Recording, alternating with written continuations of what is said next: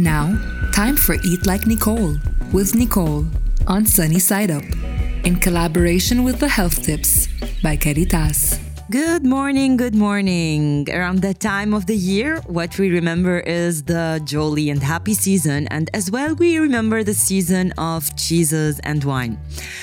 Well, it's not my case because I often have this. It's one of my favorite combinations, and most of the times my dinner would comprise some types of cheeses with a glass or two of wine.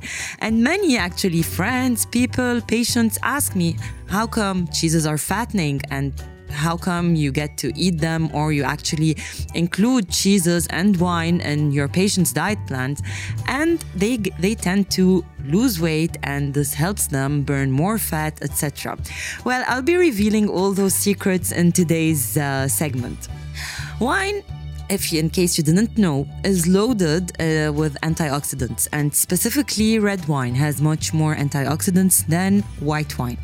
And it also has a substance that is known as resveratrol, and that enhances the oxidation of fat. So what happens? You have this glass of wine, and from my personal experience and from yours that you will share with me, you're gonna notice that having this glass of wine is gonna curb your sugary cravings. It's gonna increase the levels of good cholesterol in your bloodstream. And this is gonna help you eventually to crave less for sweets, for sugar, and to have a better way of controlling if you want your caloric intake throughout this entire day. So drinking wine even while eating is gonna reduce somehow your appetite. And I want you to try this at home. Try having a glass of wine with your dinner, and you will notice that once you're gonna start sipping, you will be eating less than you usually eat if you are picking up some items you actually like and enjoy.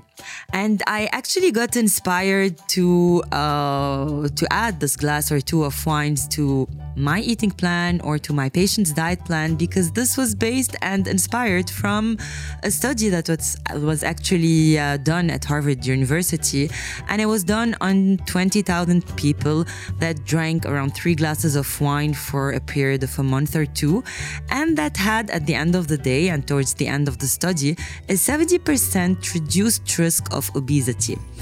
They burnt more fat than another group that didn't have those glasses of wine and that ate the same thing that were given to that second group.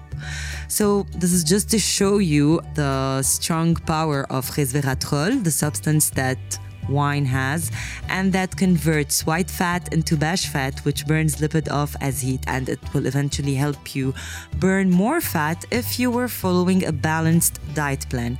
And definitely drinking in moderation, so having a glass or two, not more than that. To all those who ask me how many calories does a glass of wine contain? Well, it contains around 75 calories. White wine would have a bit less calories than red wine, a difference of 5 to 10 calories maximum. And this makes it one of the least caloric alcoholic drinks. So eventually, if you are at a party or if you're having dinner, you wish to opt for the least caloric drink, wine is the answer for you.